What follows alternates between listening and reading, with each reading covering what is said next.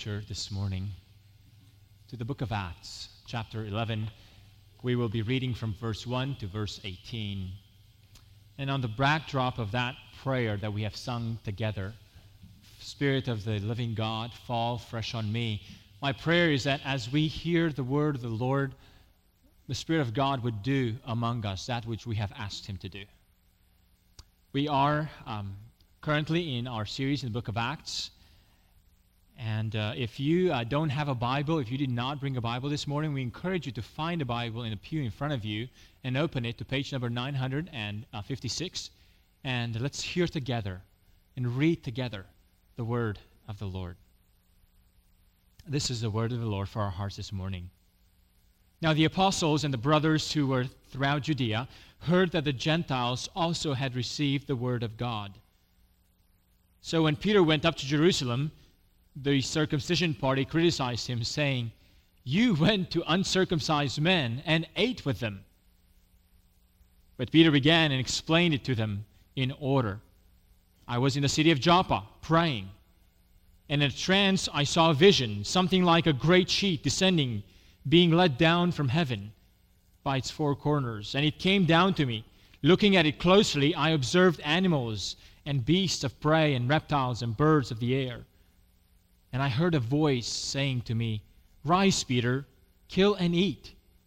But I said, 'By no means, Lord, for nothing common or unclean has ever entered my mouth.' But the voice answered a second time from heaven, 'What God has made clean, do not call common.' This happened 3 times, and all was drawn up again into heaven. And behold, at that very moment 3 men arrived at the house in which we were, sent to me from Caesarea. And the Spirit told me to go with them, making no distinction. These 6 brothers also accompanied me, and we entered the man's house.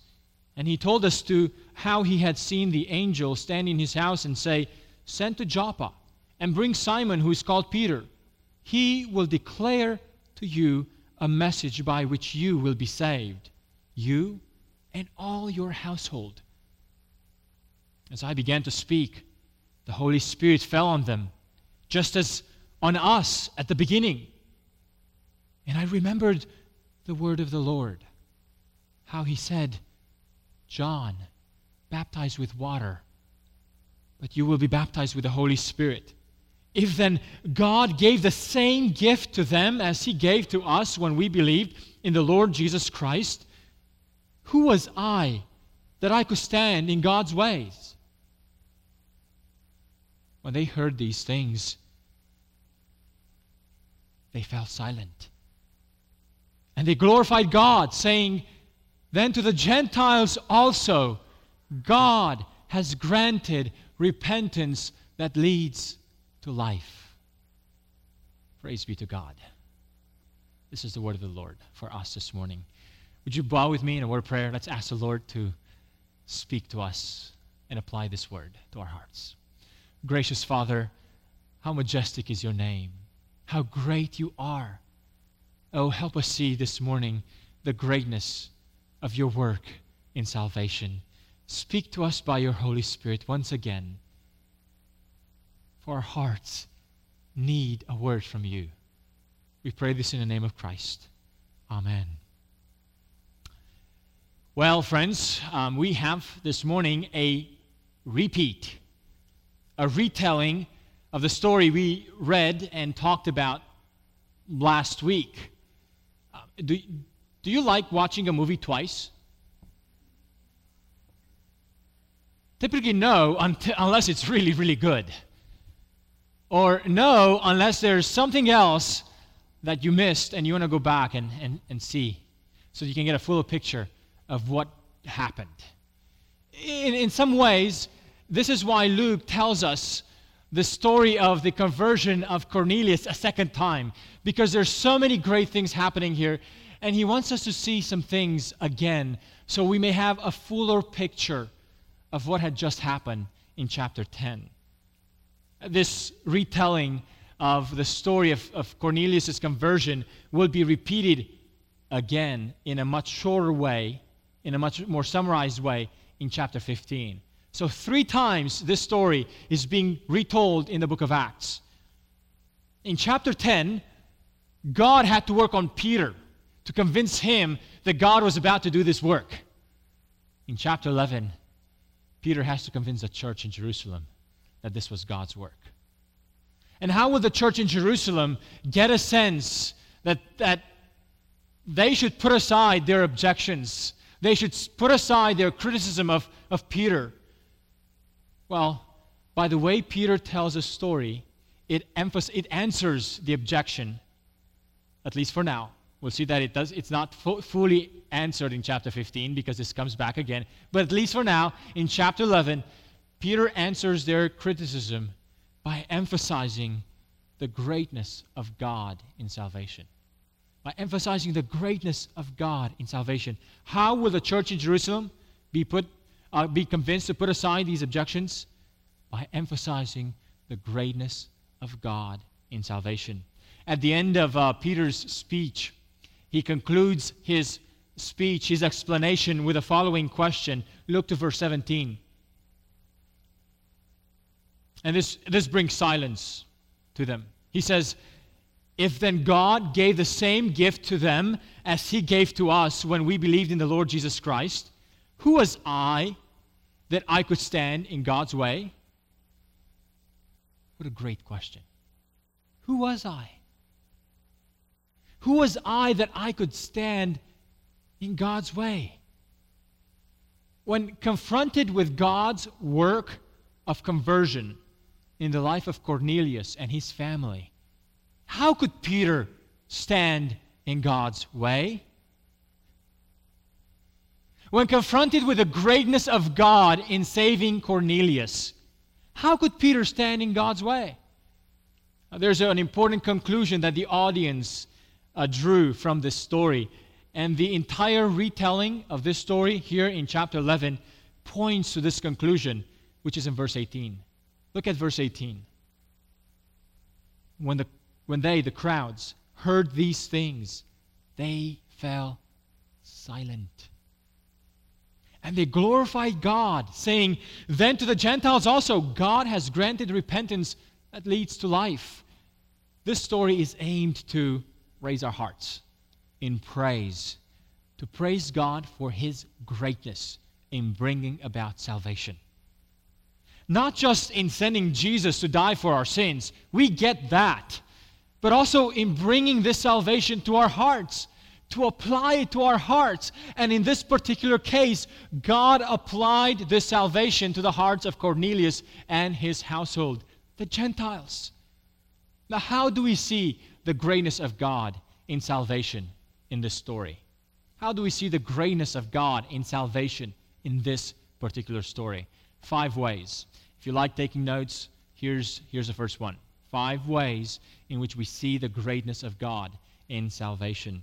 The first point is God extends His word to whomever He wills. God extends His word to whomever He wills. The entire story begins with this beautiful expression. Look at verse 1. The Gentiles also had received the word of God. Now, why did the Gentiles receive the word of God? Let's ask the most obvious question. Why did the Gentiles receive the word of God?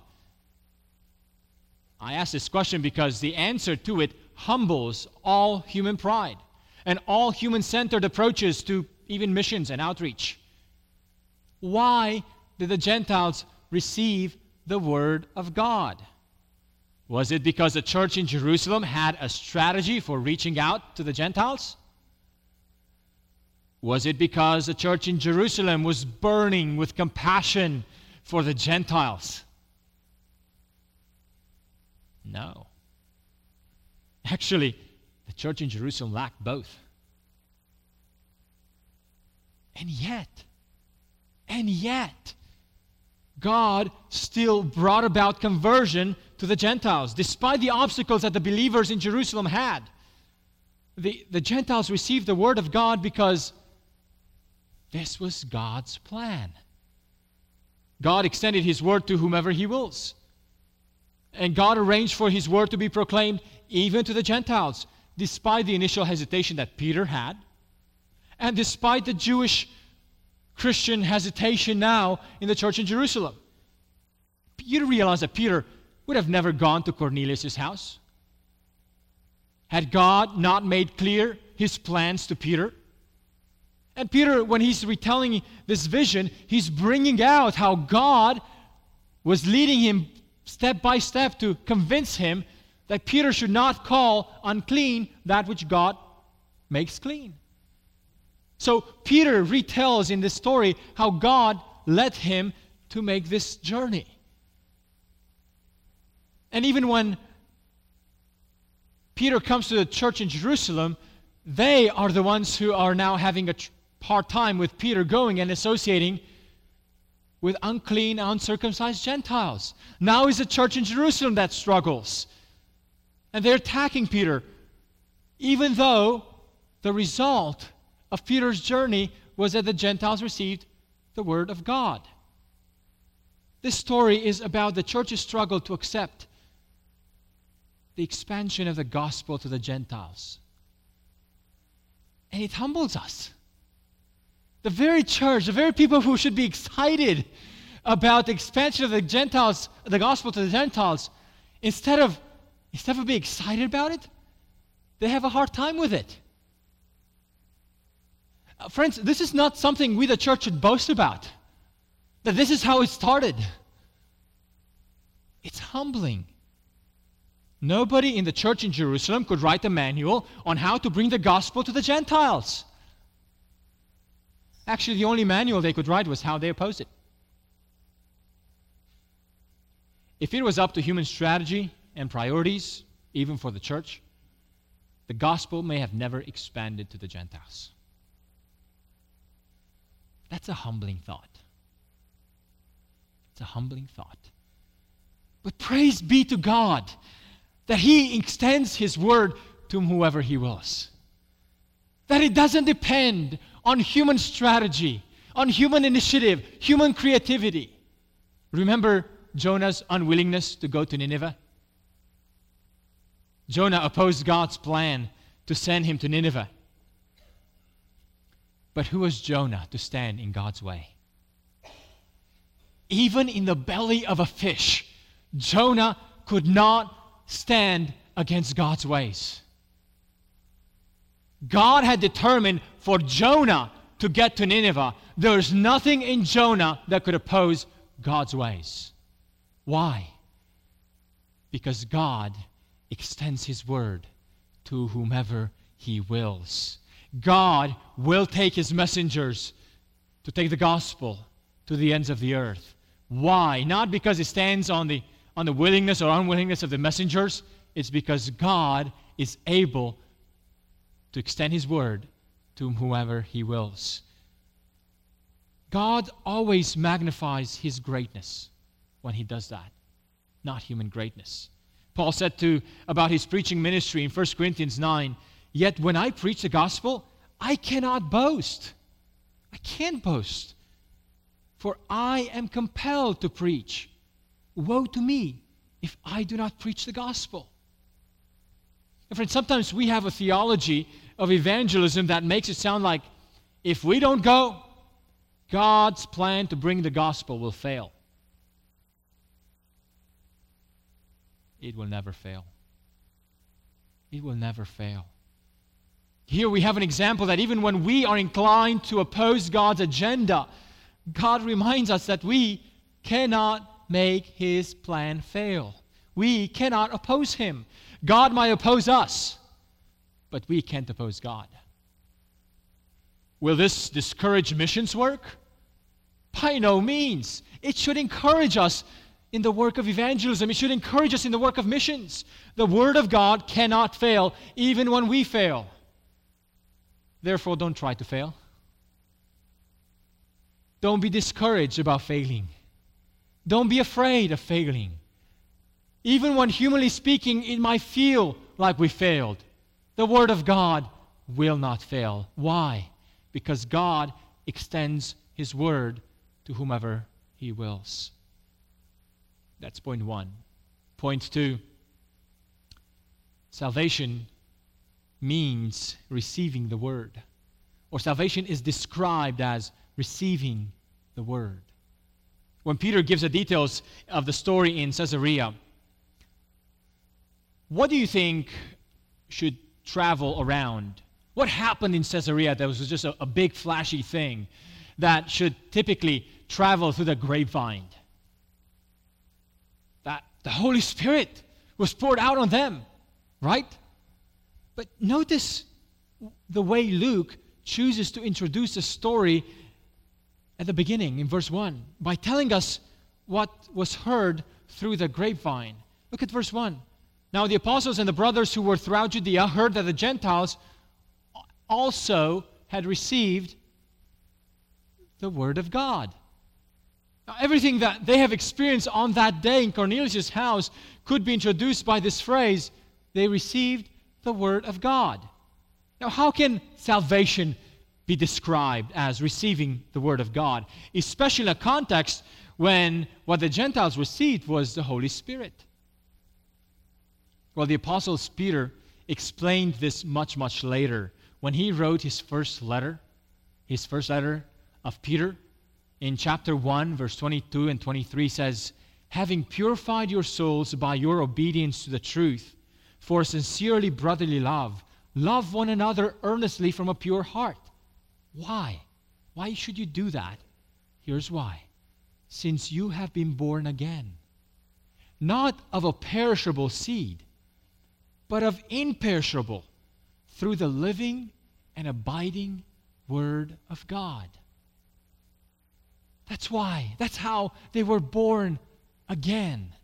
Through the seed, an imperishable seed, which is a living and abiding Word of God. That's why salvation can be described as receiving the Word of God. Because it is an imperishable seed. And it starts germinating in us. And it brings to us that new birth. Because the new birth comes through the living and abiding Word of God. This is why the Word of God is such a crucial importance for the people of God. There is no salvation apart from the Word of God.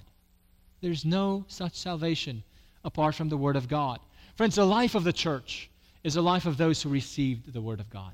The life of the church is the life of those who have received the Word of God. Do you think of other Christians through this picture of, oh, so-and-so is a Christian. Oh, so-and-so is one who has received the Word of God. If you are a Christian, there are many ways in which you could describe yourself. But I wonder if this phrase describes you. Is this a big deal for your Christian experience, that you received the Word of God? Clearly, it was not a big deal for the church in Jerusalem. For instead of rejoicing that the Gentiles received the Word of God, they became critical of Peter. Now, who exactly these people are in the church of Jerusalem? Were they a group within the church, or were they a group outside the church? Well, if we go to chapter 15, verse 5, we hear their description again in chapter 15, and it says, but some of the believers who belonged to the party of the Pharisees rose up and said, it is necessary to circumcise them and to order them to keep the law of Moses. Some of the believers who also belonged to the party of the Pharisees. That means there were some people from among the Pharisees who had joined the church, and they were now part of the believing family, the church in Jerusalem. This means that members in the church of Jerusalem, even though they believed in Jesus, they responded to Jesus, at this point they're more influenced, and for them it's more important the fact that the Gentiles are people who are unclean than the fact that they receive the Word. For them, the reception of the Word is not the main thing. That's why they're troubled by it. But friends, the Word of God is able to bring us life. That's why in the story, salvation is described as receiving the Word. How pitiful, how sad that people in the church in Jerusalem didn't think of this as a weighty matter. Friend, if you have received the Word of God, you are a Christian. But I wonder if your receiving of the Word of God is really true of your life. This receiving of the Word of God is not just a hearing. It's not just an acknowledgement. It's not just a knowing that it's there. And yes, of course, it came from God. I know that. That's not the kind of receiving of the Word of God that we're talking about here. It's a kind of receiving that embraces it, that believes it with one's entire heart. And one actually starts acting according to this Word because it is the Word of the living God. If you're not a Christian this morning, this is one of the things that Christians put a lot of emphasis on, to receive the Word of God as it has been given to us in Scripture. Everything this Word teaches us about Christ, everything this Word teaches about our sin, about our rebellion, about our need for a Savior, about Christ being that sacrifice for our salvation, about the need to believe and repent, we believe all that. And if you're here this morning and perhaps you have an intellectual knowledge of that Word, but you've never actually embraced it, you haven't actually received it, I pray that today you would receive the Word of God, that you would believe it in your heart, that everything it says about you, about humanity, about our sin, about Christ, about God's salvation is indeed true. If you'd like to know more about how you can receive this Word in your heart, I would love to talk to you at the end of the service. But there's something important about this picture of receiving the Word. You either receive it or you don't. You know, people think, well, I can just put it on my shelf. I can suspend it. I can suspend judgment on it. No, you can't. You either receive it or you don't. And if you have not yet, I pray that you do so today. What salvation means, receiving this Word, embracing it, embracing everything that the apostles and the prophets have revealed to us about God and His salvation. Salvation means receiving the Word. That's point 2. Point 3, that shows us the greatness of God in salvation, is that God is determined to save. God is determined to save. When Cornelius told Peter of the instruction given by the angel, look at what the angel said to Cornelius in verses 13 and 14. Look carefully. Send to Joppa and bring Simon, who is called Peter. He will declare to you a message by which you will be saved, you and your household. How did the angel know? I mean, the angel doesn't say, send to Joppa for Peter. He'll bring a message to you by which you can be saved. You and potentially your household. That's not what the angel says. It says, He will declare to you a message by which you will be saved, you and your household. This message will not fail. Why? Because the angel knew the mind of the Lord. The angel knew that God determined it. God planned it. God was going to pour out His Spirit on Cornelius and his household during the preaching of the gospel through the mouth of Peter. Peter had no idea what God was about to do. He preached this message because God commanded him. He had no idea. But it was God who determined the conversion of Cornelius, and the angel announced it to Cornelius ahead of time. Now, this is the greatness of God in salvation, dear friends. You know, sometimes we think of God as if He is sitting in a balcony and watching people below, see if they will, and waiting to see if people will choose Him.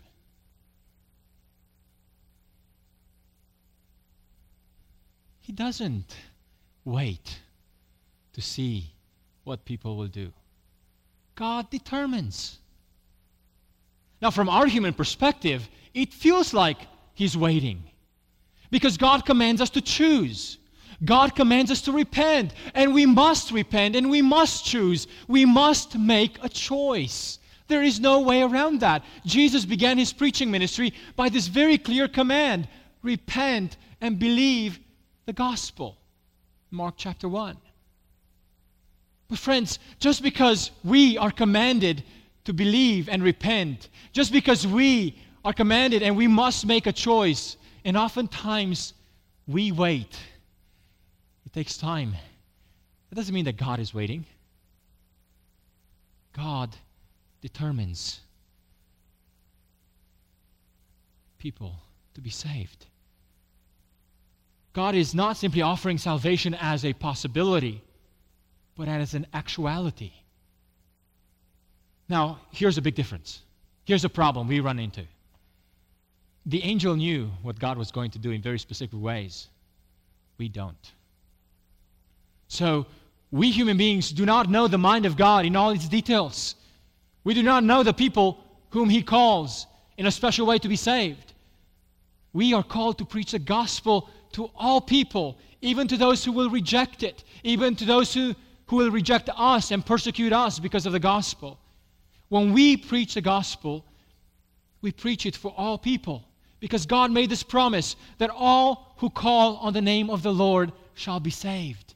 That's a great promise. That's a great hope.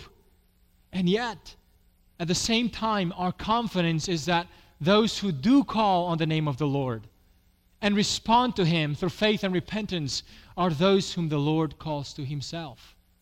This is what Peter said in chapter 2 of the book of Acts, in verse 39.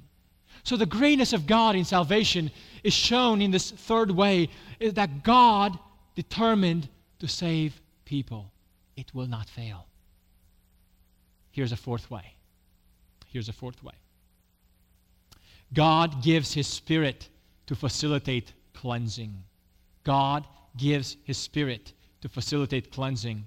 When Peter began speaking, at some point during his message, God poured His Spirit on the Gentiles, on Cornelius and the household. In this particular case, the Holy Spirit was manifested through speaking in tongues. However, the reason for this manifestation of the Spirit in speaking in tongues is not the speaking in tongues. That was not the purpose. The purpose was so that God would be able to convince Peter and the church in Jerusalem that these Gentiles received the same Spirit in the same way as they have received in Jerusalem on the day of Pentecost. So they couldn't come and say, well, they didn't get it the way we did, and therefore we can't believe it. God wanted to make sure that the similar ways in which Pentecost happened would now happen on the Gentiles. That's why in verse 15, Peter says, as I began to speak, the Holy Spirit fell on them, just as on us at the beginning. In other words, the gift which as Jesus poured out on the Jewish disciples on the day of Pentecost, that gift was now poured on Cornelius and his household. Same way. This is not a repeat of Pentecost.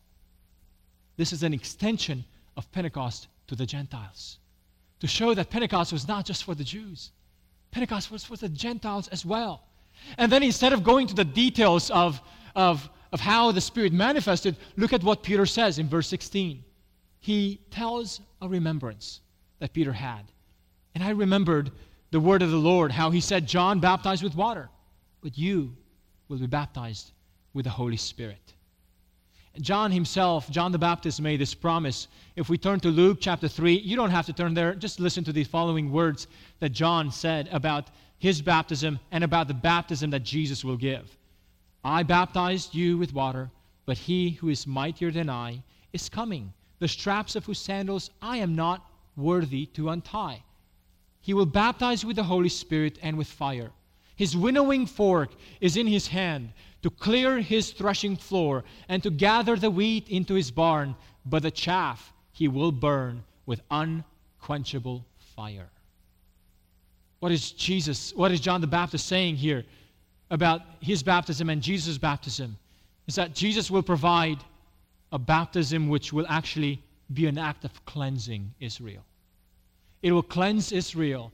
Jesus will differentiate between the wheat and the chaff. Jesus, by bringing this baptism of the Spirit, will bring the wheat into His barn, leaving the chaff aside, and one day He will burn it with unquenchable fire. For John the Baptist, this baptism of Jesus with the Holy Spirit is a baptism to cleanse Israel. So when Peter remembers the words of Jesus, and by the way, that's how the book of Acts started, when Jesus tells the disciples, look to Acts 1. This is the first few verses, Acts 1, verse 4.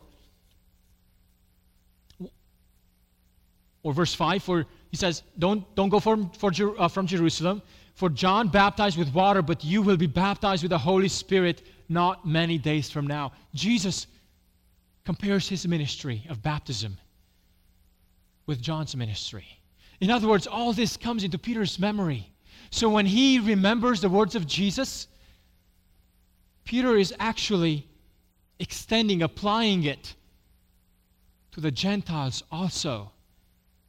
It's not just Israel that God will cleanse, but the Gentiles also.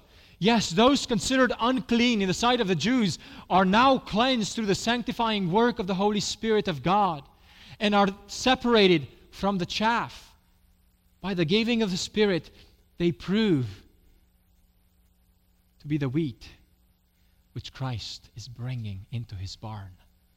This means that from now on, the boundaries of the people of God are no longer dietary foods, but the cleansing that comes from the Spirit of God through faith in Jesus Christ. That's why, friends, membership in the church of Jesus Christ is to be determined by a new kind of cleansing, the cleansing created by the Spirit of God in our hearts through faith in Jesus Christ. That's why when the church in Jerusalem heard all of this from Peter and about how God gave the Spirit to the Gentiles and how Peter remembered the words of Jesus and the baptism of John and the baptism of Jesus through the Spirit, the conclusion they draw focuses not on the Spirit, but on the repentance that God gave them.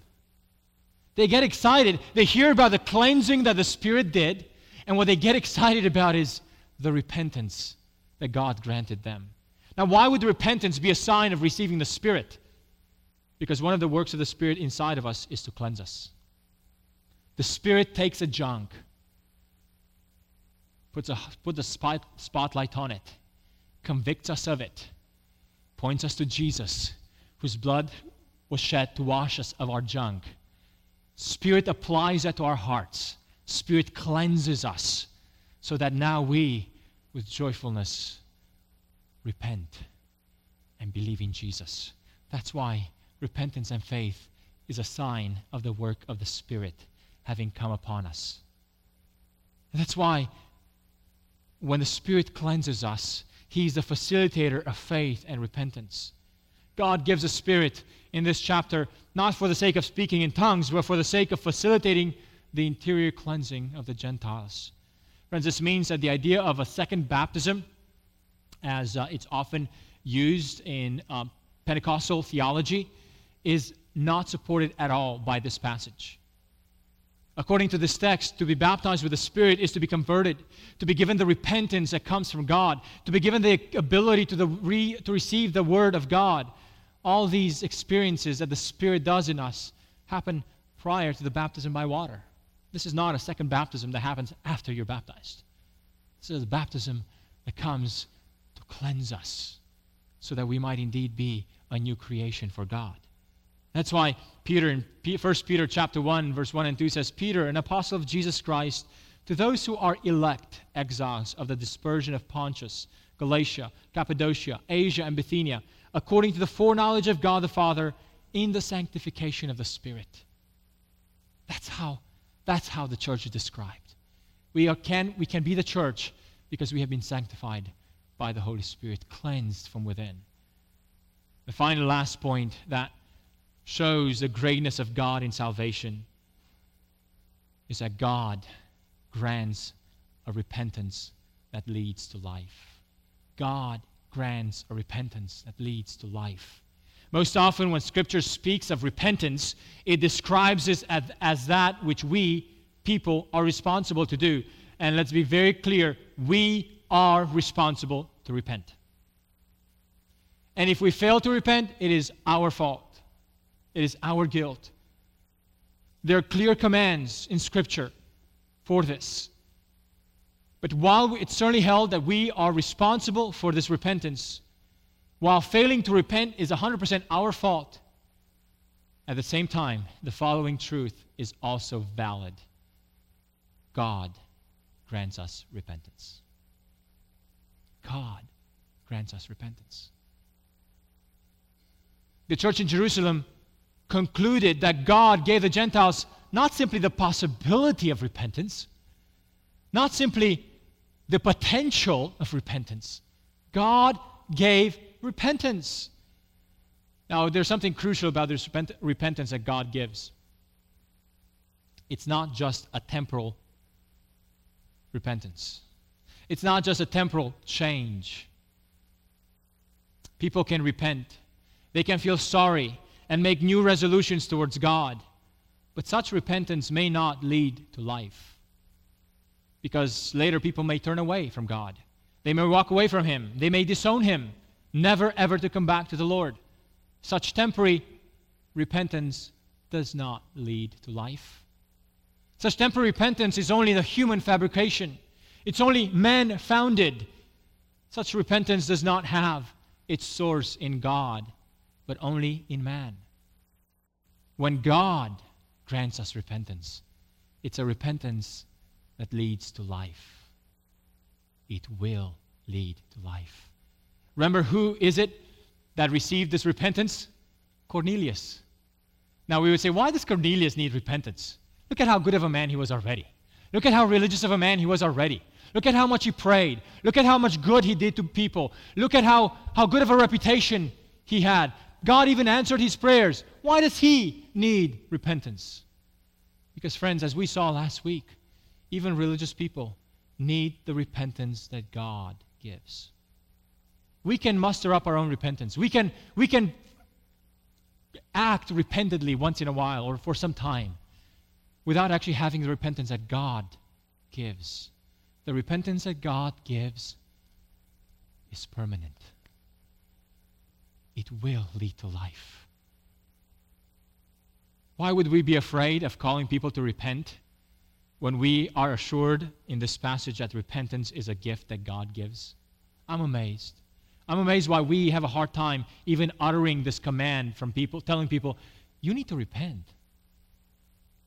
Why would we be afraid of that? Are we afraid that we might insult them? Repentance is a gift of God. Why would we be afraid of calling people to do which God supplies them to do? It's because we actually have a hard time believing that God grants repentance. Oftentimes we have a very man-centered view of repentance. That's why we're afraid that somehow we might insult. But if God is determined to save people, if God is determined to grant the Spirit by which He grants repentance to people, we should have no fear to call people to repent. Oh, friends, this is the greatness of God in salvation. From A to Z, from the beginning to the end, salvation has its source in God. And when we realize that, there's no more boasting about our ability. There's no boasting about our choice. It's because God enabled us, because God moved our hearts to respond to Him. 5 ways in which this passage shows us the greatness of God in salvation. God extends His word to whomever He wills. Salvation means receiving the word of God. God is determined to save people. God gives His Spirit to facilitate cleansing, and God grants a repentance that leads to life. Oh, friends, if we would recover the greatness of God in salvation, I think we would be more zealous, more faithful in sharing the gospel. I think we would be more confident in sharing a message that will not fail, because God is the author of our salvation. Let's go to the Lord in prayer.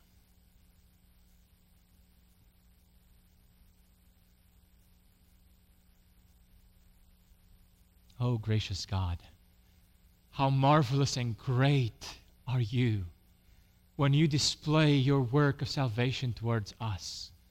And that work was indeed displayed in the cross of Christ. But your greatness in salvation doesn't stop merely with the cross of Christ. It also extends in the way you bring the salvation to be known to the ends of the earth. And Father, yes, you desire to engage us, to use our words, to send us, to make this word known. Oh Lord, I pray that we would focus on your greatness, that we would not be afraid, that we would not feel somehow that it's all on us, depending on our strategy and power. Oh Lord, help us see your greatness in this salvation. And based on that greatness, that we might respond appropriately to your greatness. Oh Lord, move us. Move us to acknowledge you. For those among us who are away from you, who have not yet received your word, I pray that you do move them. Move their hearts to respond to you. Pray this in the name of Christ. Amen. Amen. I invite you once again to stand.